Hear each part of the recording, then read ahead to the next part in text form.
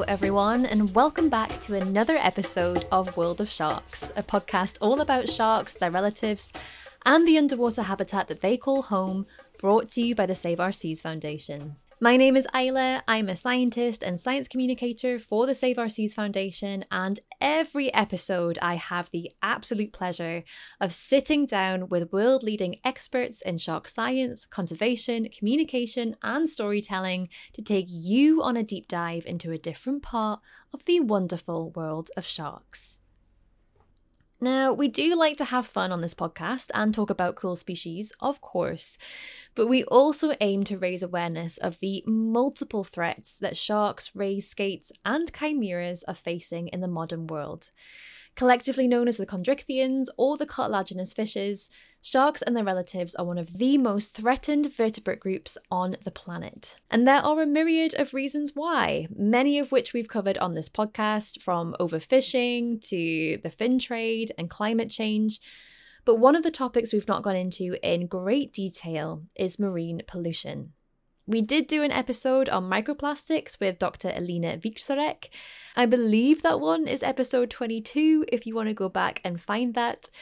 But the term pollution extends to much more than just plastics, as you'll find out in this episode. In the relatively short time that we've existed on Earth, the human species has really left its mark. In other words, we have dumped a whole lot of stuff into the sea. Some things that we can still see the evidence of with our own eyes, like plastics, macroplastics. But perhaps more terrifying, there are a lot of things that could be considered invisible dangers. And scientists are only just starting to understand now the long-lasting impacts that these substances can have on both the marine environment and the life that lives in it.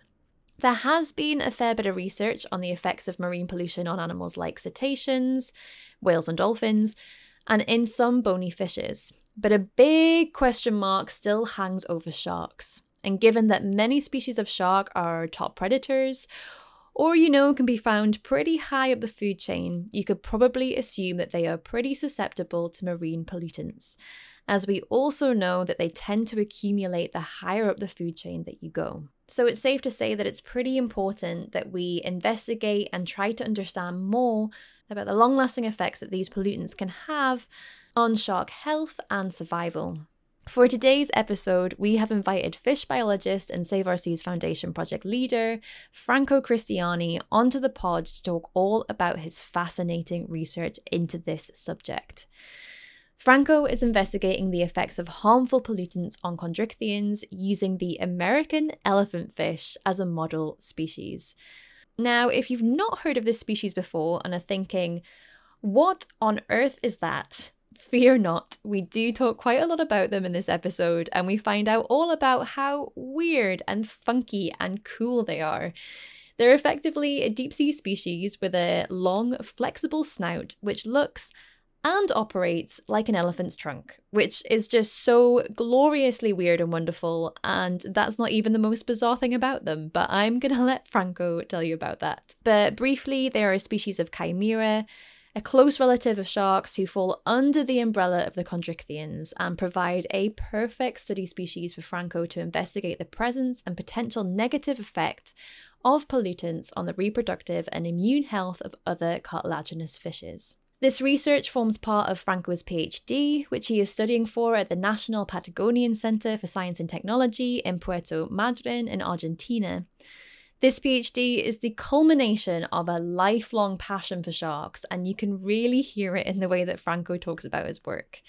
He has a lot of knowledge about sharks and their relatives that comes from not only his studies, but years of experience volunteering and working for shark conservation projects around the world, and his determination to work on solutions for many of the large and complex problems facing sharks, which includes pollution. Franco believes in the integrative way of working between scientists and other stakeholders, such as fishermen, tourism agents, park rangers, educators, and communicators, in order to find comprehensive solutions and generate knowledge concerning sharks and the marine environment.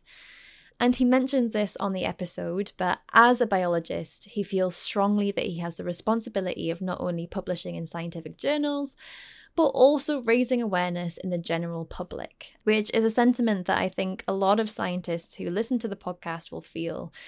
In this episode, we discuss the potential impacts of marine pollutants on sharks, just how big of a threat pollutants pose to marine life, and what we at home can do to help the issue. We also learn all about the bizarre but beautiful elephant fish, the amazing and vibrant ecosystem on Franco's doorstep in Argentina, why he chose sharks over dinosaurs, and why he carries out most of his fieldwork in the dead of night. We had a lot of fun recording this episode, and I'm certain you'll enjoy listening to it as much as I enjoyed having it. And you will learn a lot as well. So without further ado, grab your favourite hot beverage in a plastic-free receptacle, of course, and let's dive into our episode.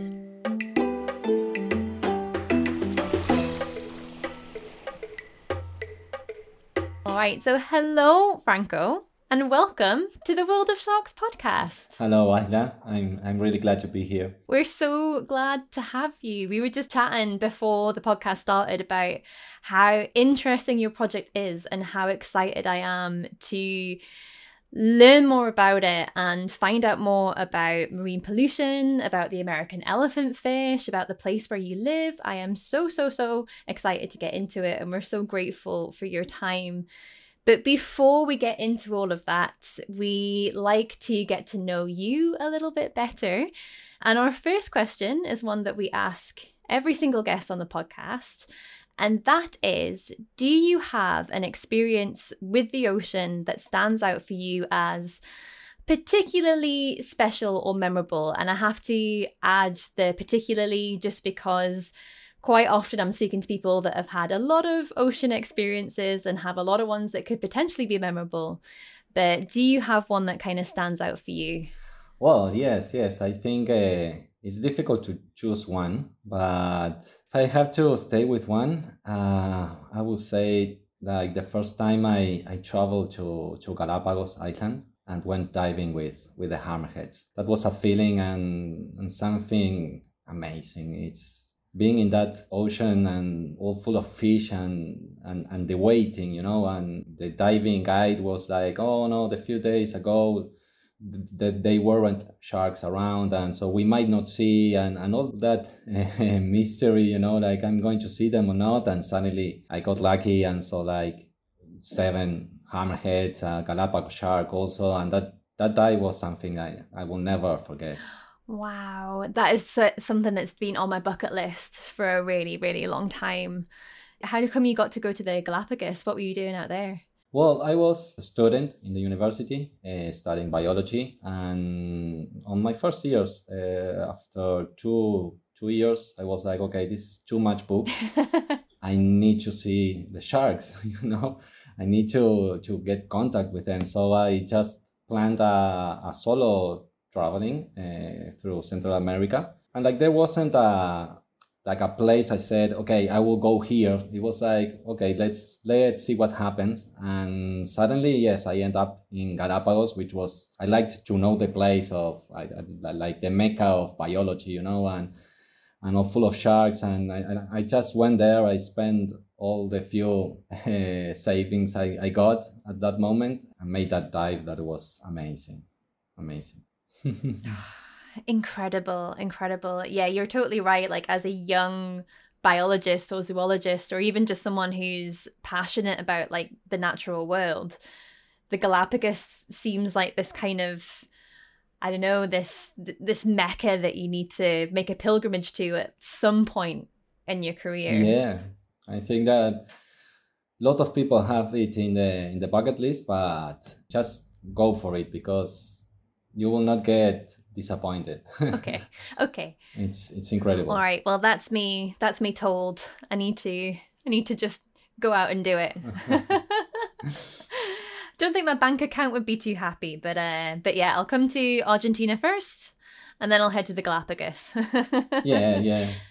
It's nearby. But no, it's such an amazing experience, and I've seen pictures of the hammerheads there, and yeah, just a spectacular place. But you're clearly very, very passionate about sharks and all of their relatives. But when did you first discover that passion for sharks? Since I have memory, I think since I was very little, like a child. I mean, a lot of kids are passionate about dinosaurs in the beginning, right? When they're childs, or big animals and that kind of stuff. And in my case, it was a weird fascination with sharks. You know, I don't know, I saw movie Jaws and it wasn't scary, you know, it was like, oh, look at that animal, you know, and I have like books for coloring, you know, when I was very little, and I was obsessed also to have a jaw. Nowadays, it's like I wouldn't do it, you know, like knowing, but I don't know, everything about shark were like fascinating for me. And so my parents, my grandparents always, like, if there was something about shark, they got me. So I have from toys up to whatever it comes to your mind about sharks. It was from since I was very, very little. So your parents, they weren't surprised when you became a shark scientist then?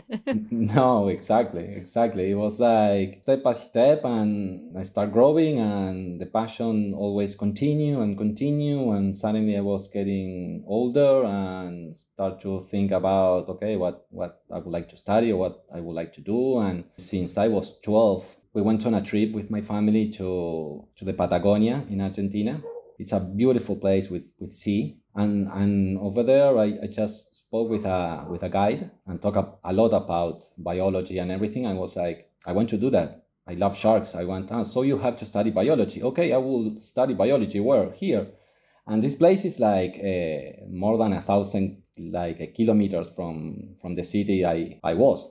So it was like, okay, mom, dad, I will leave house to study here. Okay, no, well, they hoped that after some years, like the idea came to end, but no, suddenly I was 17 and I was, okay, let's go and see where I'm going to live, see the university. And luckily I counted with a lot of support from my parents, and things just were really nice, and start studying biology, and always with sharks in the mind. That's really special, is to have that passion that's sort of kept with you for your entire life.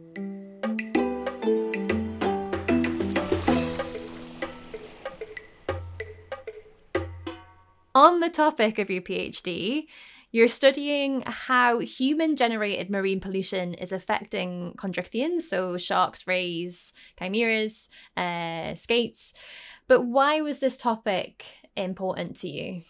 Actually, I was in this program with the great whites, and I applied for this because I saw the proposal of the project, and it was, oh, this looks really, really interesting, because it was like to assess pollution, but look in the physiology of the animals, to see what was the effect of pollution in chondrichthyans. I said, okay, I will apply it, but without hope that I was going to be chosen, you know. And actually, when I came back from one of the Galapagos Island trip, I went on the emails, and I got the email that said, okay, you got the PhD proposal. And it was like, okay, now after 3 years of living out of Argentina, I have to go back.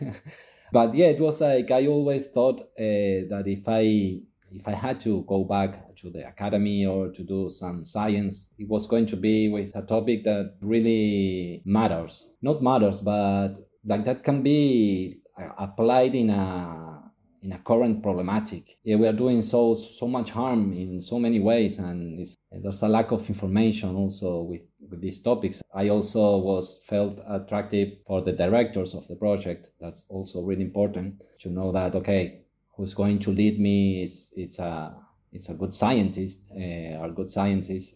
That's really important. And so I kind of like say, yes, I will do it.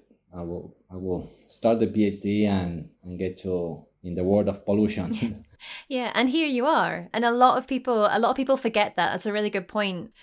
The people who are your supervisors or your directors, that's just as important as the project title is, a lot of people get carried away with, which species they're going to be looking at or what the topic is. And while that is important, you always want to make sure that you've got the right team, because you're going to be working with them for years, and they're the people that are going to guide you through that.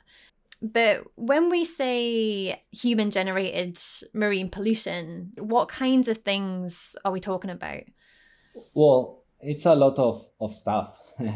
Like pollution, being very general, it's all substances or things that are human created that ends up in the ocean. It could be directly that they reach the sea, or indirectly, but are all substances that can affect the nature and well-being of species. But that is what we think about pollution. And someone thinks about pollution, the first thing that it comes to mind is plastics, because it's something macro and that we can see and we can see with our own eyes, and nowadays with all the technology and the medias and everything, the impact that a footage or a video can have of tons of plastic floating around. So we relate pollution with plastics nowadays, right? But we need to understand that it's a little bit more bigger than that. It's not just plastic. I mean, it is a really big problem, plastic, but there are also other pollutants, like persistent organic pollutants, what I think are the invisible pollutants, because we don't see them. They are just compounds, substance. There are pesticides, insecticides, herbicides. There are a lot of things that we've been using for decades, and despite most of them, they were prohibited already because there are known the effects that could have in wildlife and in the ambient itself, but we are still having them. And we are still creating new ones to supplant the ones that are prohibited. And until those compounds are assessed correctly, we don't stop. It's like a wheel that is never going to stop. Yeah, that's a problem, right? Is when you imagine rubbish and things, you imagine people like picking it up and clearing it away and putting it in the bin. But a lot of this stuff that you're talking about, a lot of the chemicals and everything that we were using decades ago are still cycling around the oceans. They're in the bodies of the things in the oceans, and so they're kind of going back into that. It's just all cycling around. It's kind of not really going anywhere. And yeah, it's scary to think of the stuff that we were using in the past and the impacts that we now know that that's had on, not just marine life, but also ourselves as well. And to think, how much other stuff that we just don't know what the effects of that is still around. It's quite scary to think about. Yeah, exactly. It's quite scary and like mysterious also somehow, because it's like, okay, are we all going to have cancer or what? One of the most questions everyone has, like when they think pollution, is like, okay, I will have cancer if this is polluted, or can I eat this? Every time we think about pollution, we think on how it will affect us, like humans, right? And I think that the topic is never addressed, trying to see how it affects other animals, other wildlife. I mean, we are all here connected. The well-being of other species, indirectly, it's also good for us. And it's like, okay, no, if this concentration or this amount of substances is not damage for us. Everything was like that. It's like, okay, no, and this particular pollutant it's safe below a certain concentration. And meanwhile, you have all from invertebrates to vertebrates and all those compounds going from one to another one. And yeah, it's quite scary. But we always had this conception of, okay, the ocean is enormous and it's diluted and everything, but the species, they don't live in the middle of the ocean only, they move a lot and they make use of coastlines and shores and bays. I mean, the dynamic is way more complex than we think it is. Like totally. And I completely agree with you. And a lot of the animals that we're talking about, a lot of the nature we're talking about, they didn't have a choice in this. They didn't create the chemicals, they didn't dump them into the ocean, but they're suffering some of the worst impacts from it. And just like you said, the whole way that the ocean operates, all the processes, all the life in the ocean, it's not simple, right? It's pretty complex. So you've got animals moving around, you've got animals utilizing different spaces, and we just don't know how these pollutants are moving around this space. And the thing that you're looking at is how pollutants can affect the immune and reproductive health of chondrichthyans, which is something I don't believe that we really know that much about at all. If anything, like, what do we know already about what the impacts can be? Because I imagine there might have been some studies done on like other marine animals, maybe like particularly cetaceans. I don't know if I'm right in that, but... Yes. There's quite a lot of knowledge in general stuff. When we start getting into details, it's very difficult get to know, like, okay, these compounds makes this and that, or this particular population is suffering this. It's very difficult to study the effects of particular pollutant, because at the end, there's not just one pollutant in the water. It's more like a soup of things. So it's very difficult. And when we get to study sharks, it's very difficult to have sharks in captivity, or if you can have them, it's just small sharks and small rays. Going back to the answer, what we know is that, and speaking about persistent organic pollutants, for example, that is all this group of insecticides and a lot of compounds that are used in the cities and, well, in places where a lot of industry or farming, all those compounds are really persistent, and there's a lot of studies that have seen that they be accumulating in top predators mainly. Why is that? Because it gets in the food chain, and if you have long-lived animals, for example, that live for a long time and they are eating a lot, they are getting all these contaminants and accumulating them in certain organs. We know that sharks, as top predators, they are prone to accumulate a lot of these substances. And the thing is that they don't metabolize it that easily. Those compounds, they are like very lipophilic, and so they kind of get attached to the liver or to the spleen, to the gonads. So it's very complex, though, because once they are there, they can start acting and mimicking with natural enzymes, for example, or hormones in the case of the reproductive system. So all the natural molecules that basically make us work, that regulates our reproductive cycle or our immune response, and all those kind of mechanisms that happens in our body, they are regulated with hormones or different enzymes and everything. And these compounds, they have the characteristic of mimicking this action of the enzyme. So all those things can have a really disbalanced activity in our organism, in the sharks and marine mammals. Mm-hmm. So it can be pretty detrimental then. That's their like core life functions that you're talking about. Yeah, exactly. I mean, if you have something inside you that affects your fitness, your reproduction, your capability of having offsprings, and your immune system, it would all affect your survival. No? But the thing is that there's like a big lack of information also of how are this process. We know they are there, and there's a lot of research that have measured and have detected these compounds in different tissues, from muscle to gonads, liver, even gills. But it's very difficult to assess the mechanisms which are involved and how they are interacting. What science knows is that most of these effects are like for long-term exposures. There's a phrase that I learned not long ago, that it says that the dose makes the poison, right?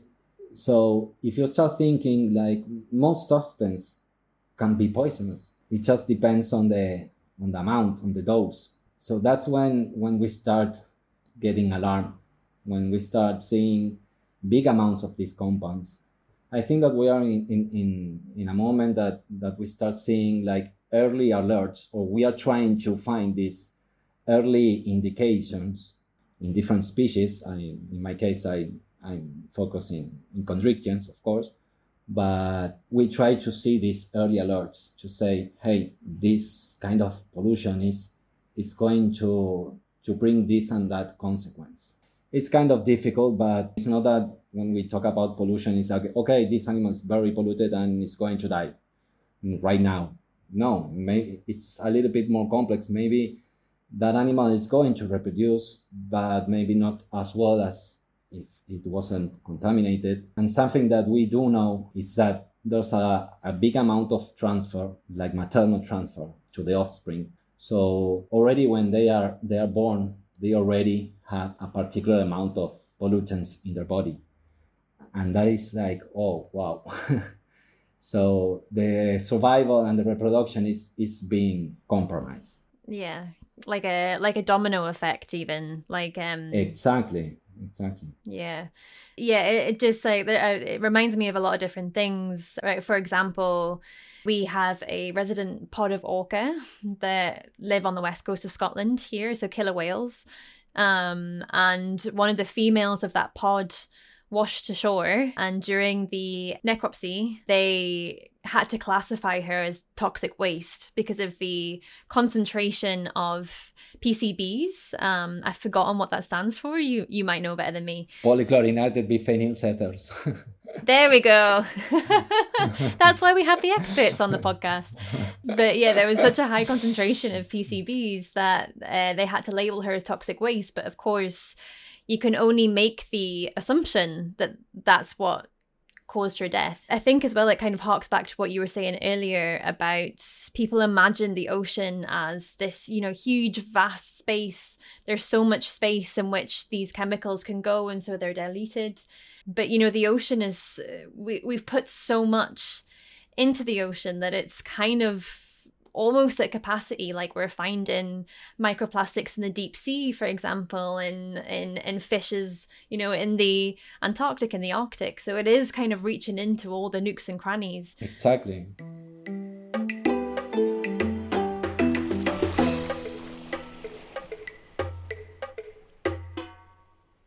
We're going to find out in a little bit what you're doing and kind of how you are answering that question with your research. But first, I wanted to take us on a little bit of a diversion, because I always like to hear about different places around the world where our podcast guests are working and where you're living. And you're based in the northeast of Patagonia in a city called, and I'm going to attempt to pronounce this. If I pronounce it wrong, please correct me. But in a city called Puerto Madryn. Puerto Madryn, sí. Excellent. Okay, perfect. But can you please tell us about the marine environment there and what kind of species of chondrichthyon that we might find around there? Yes, well, it's an amazing place. I mean, as I told you, it was the place that I met when I was very young and defined me like, okay, I want to study biology. It's a beautiful place. But to describe it a little bit, Patagonia, when someone from outside Argentina hears about Patagonia, I think they just think that it's mountains, but the Patagonia is a very big region in Argentina, and it goes from the mountains in the west. But then if you go all the way to the east, to the shoreline, all the coast, Argentinian coast, it's also Patagonia, and it's kind of desert environment, and the coast is beautiful. It's amazing because there's very few big urbanized cities. I like to think that it's a place with none but less human impacted. But it's also really, really special in the marine area because from all the oceanographic characteristics, with a cold current coming from the south, with a warm current coming from the north, and all that creates a bloom of biodiversity, of food and different species, that it's amazing. So if I start naming all the marine animals that we have there, is like you will say, okay, now Patagonia, it's on top of my bucket list, almost as Galapagos. But it's already there. It's already on the bucket list. Don't worry. But yeah, we have like species of whales going from the most common one, that is the southern right whale, reaching more than 1,000 individuals, and they reproduce very near the shore, actually in Puerto Madryn, that is in the coast of a quite big gulf, but it's like a close gulf, and that makes like a very calm waters, and so attracts a lot of different marine mammals for the breeding season. So we have whales, we have sea lions, elephant seals, we have even penguins, massive colonies of millions of penguins coming every year to the same nest. And with sharks, we start finding taupe shark like a lot, and one of my favorites also the seven gill shark that is like prehistoric. It's like being with a fossil. That is beautiful. We have the spiny dogfish. I'm trying to go through the English name of the species. The gatuso. We have, well, a little bit northern, now going more in the Argentina Sea. We have a lot of species of sharks. And I mean, like, we are near about 50 species of sharks. So yes, we have a lot of different species of sharks. But I put this question in here, but like, I think I said, is marine pollution a big issue like in that area? But I mean, it's a big issue everywhere, right? So maybe that's a bit of a silly question.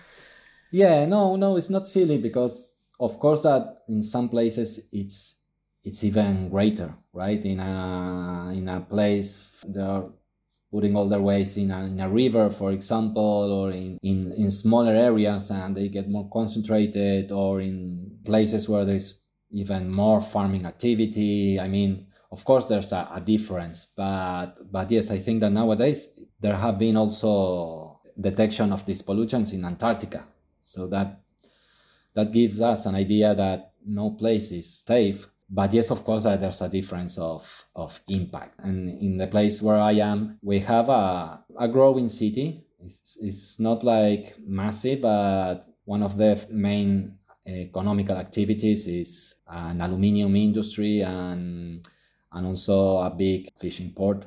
Those factors and a growing city, urbanized, brings a lot of challenges in matters of pollution. And also that, like, our shore is not open sea.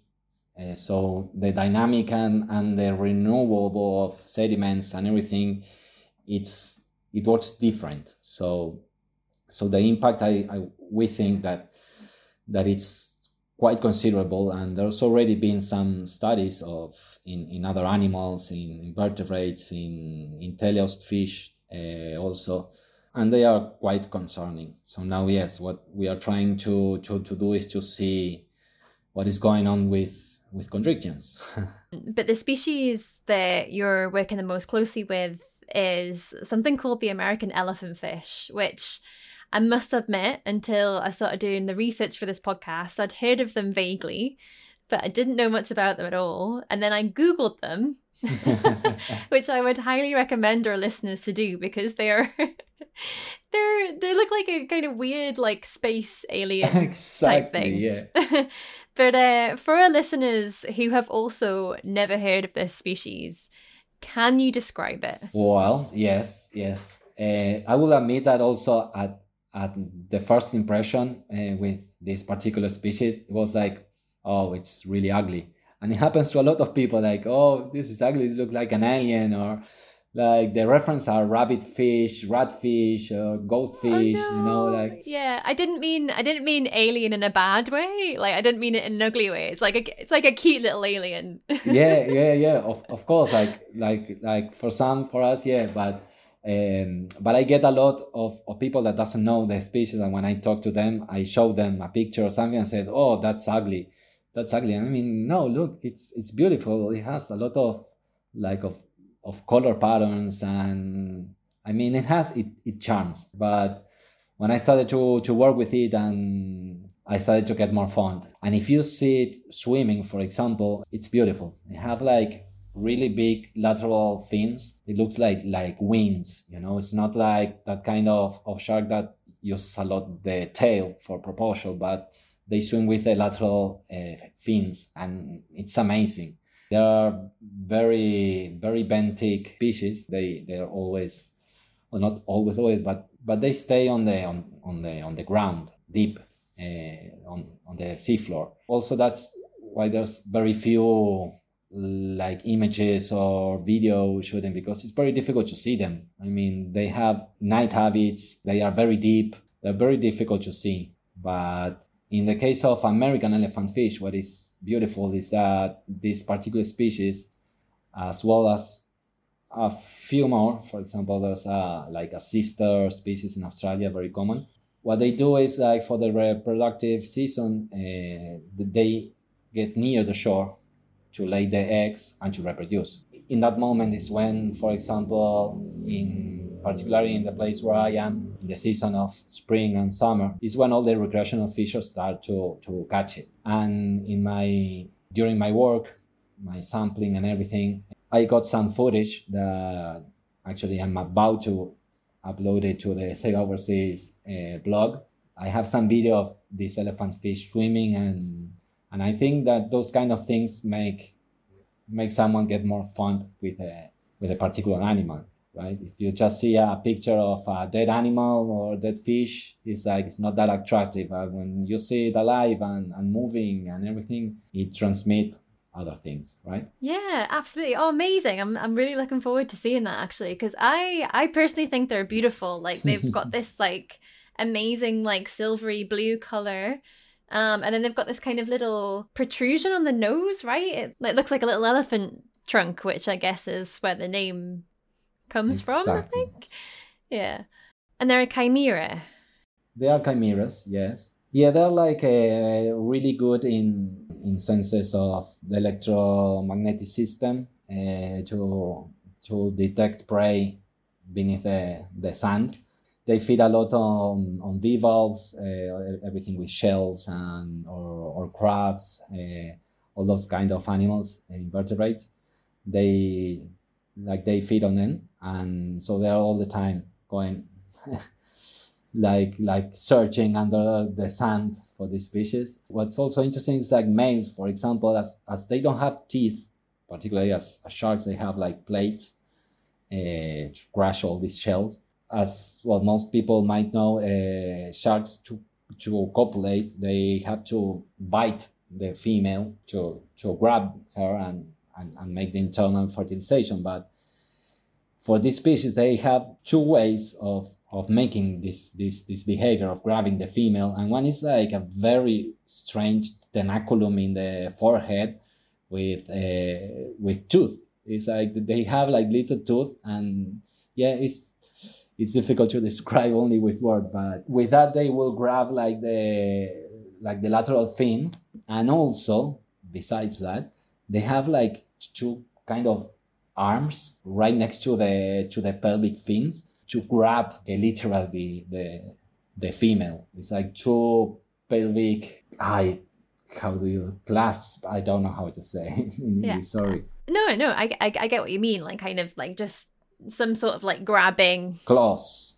Like claws, exactly. Yeah. I mean, listeners can't see this, but I'm gesturing wildly as to what it might look like. But yeah, how bizarre. And this is just like why we were saying, like in the beginning, the more you learn about like sharks, chimeras, all of the chondrichthyans, you're just you can't help but just want to know more, because you're like, they're just so bizarre and strange, and there's all these things that we like don't know about them. It's incredible.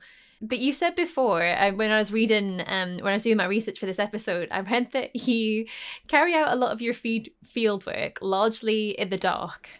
Yes. Why is that? Why are you hanging around without the lights on? Well, because our lovely American elephant fish likes to feed on night. So it's not that you go to shore and just start fishing and, oh, look, American elephant fish in like during the day. It has to be dark. If the sea is really calm and transparency, you are not going to have that much of activity. You need a little bit of rough sea because they are not fast swimmers, so to avoid also predators and to have more chances of getting prey, I think they need to be like in conditions where they can see and the other ones no. So yeah, we had to go and look for them at very late hours. Sometimes. How late is late? Well, sometimes I ended in the lab at 3 a.m. Suddenly we were fishing from 10 o'clock to 12 and nothing happened. And suddenly 12:30 we start having 1 or 2 fish. And yeah, so then to process the blood sample, you end up in the lab very late. Yeah, need a lot of coffee to get yourself through that. But once you've actually caught this specimen, kind of say you got back to the lab, or you're out at sea, you're fishing for them, you catch one finally at midnight or whenever it is. What do you do then? So like, what kind of data are you collecting for your research? Yes, the main thing we look for is the blood. So what we do is we make a blood extraction from the caudal vein. We catch the fish, we take it out of the water, we cover the head with a wet cloth, so as it doesn't get like really stressed. I mean, there's a little bit of stress, of course, but we take it out, we try to cover, and we place it with the belly up in a recipient with a mattress with a hole, so it gets like steady over there.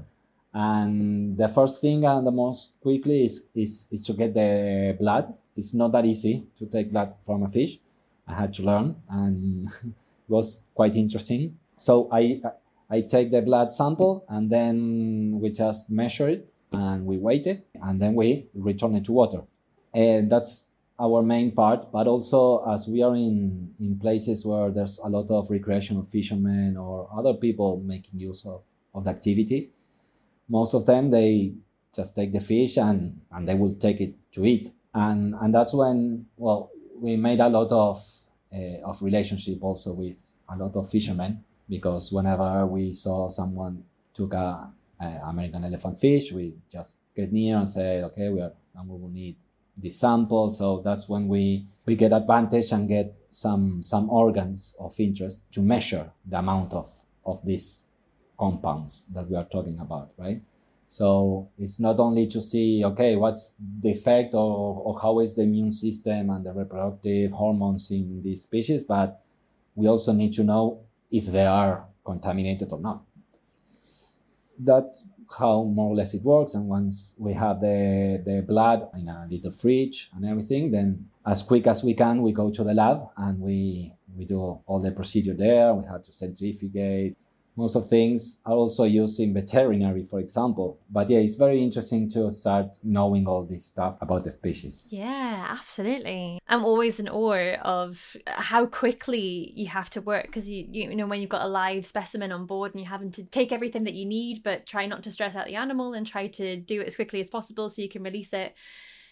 You must get a like proper adrenaline rush from doing it. Now, you don't have to answer this next question because I'm being a little bit cheeky with this one, but do you have any findings yet that you'd be happy to share, like, on the podcast? We don't have any concrete result yet, because we just finished all the procedures and we haven't analyzed all the results yet. But for example, what we do have now, but that also wasn't like analyzed and compared with other regions or other things, we have measured in some ovaries and liver and in gills. We have measured aromatic hydrocarbons, and also we have detected a specific insecticide that is well known here and with a lot of use. It's called chlorpyrifos, and we have detected that in gills, in liver and gonads. But as I told you, we haven't yet compared it with a control site, and we haven't compared it with other regions. So it's like, okay, we know that we are having this.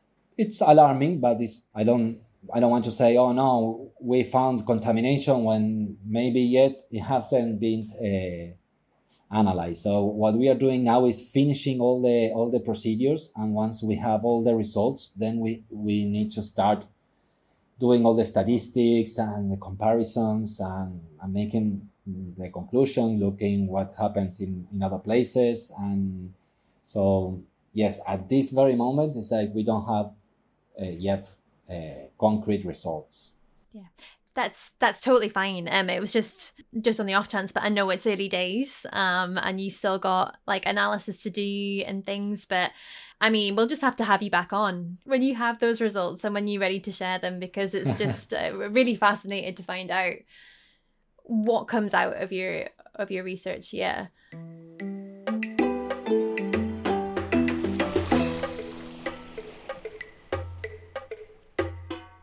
Something that's really important to you is outreach and communication. And we're coming to the end of our time here, but I was interested to know if you could deliver like one message to our listeners about marine pollution and chondrichthyans, or, you know, anything that you like. What would your kind of takeaway message be? That would be a long answer, but maybe just to summarize it would be like, personally, like I think everyone needs to start being more self-aware of what we are consuming, in like in which amount. Also, it's like we need to be more responsible consumers, and it's not just about plastic, or one use plastic and that kind of things, you know. I mean, that's really important. It's great because plastic is one of the most bigger pollutants now issues, all right. But I think that all things that we consume, from electronics to products at our homes, or if we see, for example, I don't know, not long ago I was in a meeting of the building administration and that kind of things, and I saw that they were using these very industrial insecticides in the entrance of the building, just to kill some little herbs, because they didn't want it there. And it was like, no, guys. No, we don't have to use this. Like, I mean, we can take it with a hand. No, but it's difficult because, okay, yeah, it's more harmful to use an insecticide when it's not needed, you know?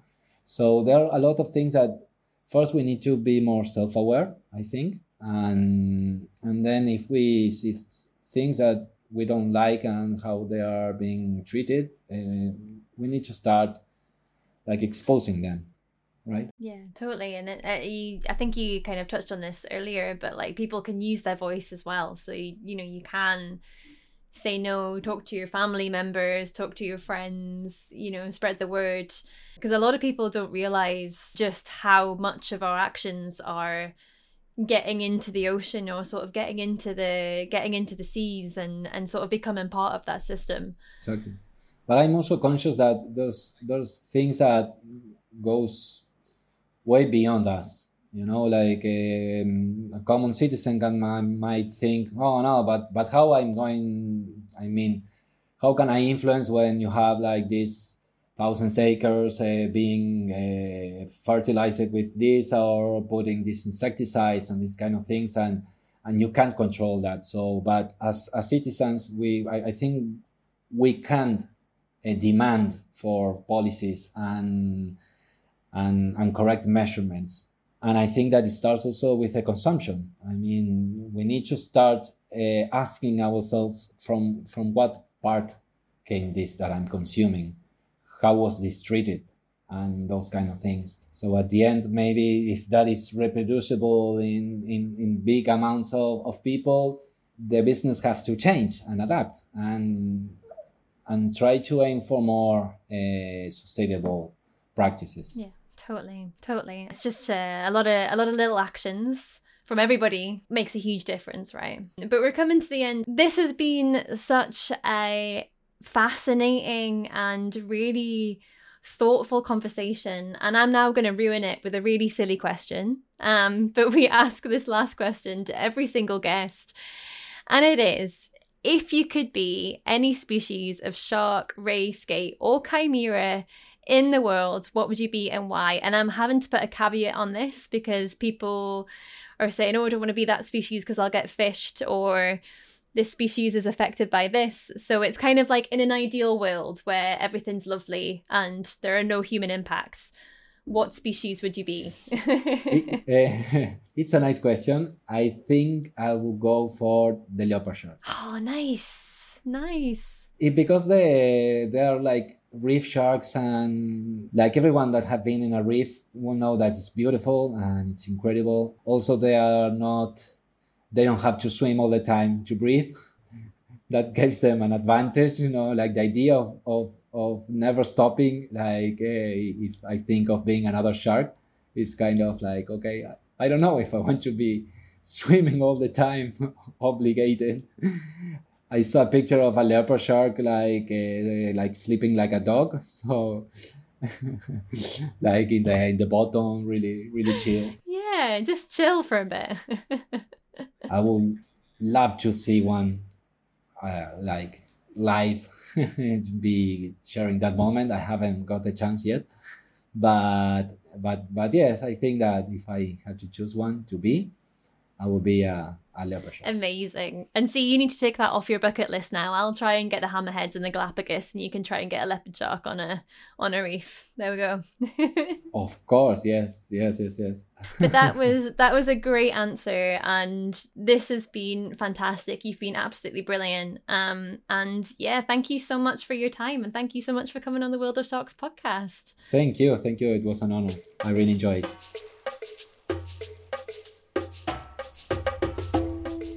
This podcast was brought to you by the Save Our Seas Foundation. It was hosted and produced by me, Isla Hodgson.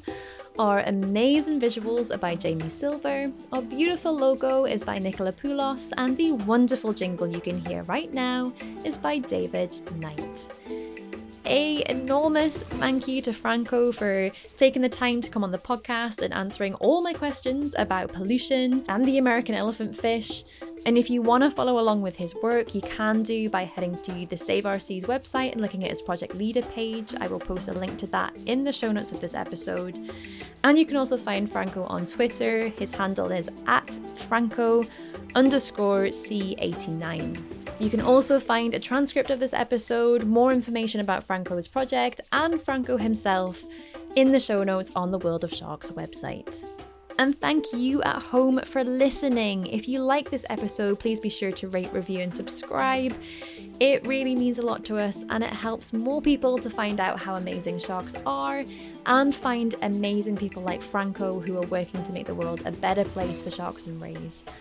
And if you want a question answered on the podcast or a topic covered, please feel free to get in touch. We love hearing from you. You can email isla@saveourseas.com, or you can find us on social media. We are @Save Our Seas Foundation on Instagram and @Save Our Seas on Twitter. Alrighty, have a awesome week, and we will see you next time.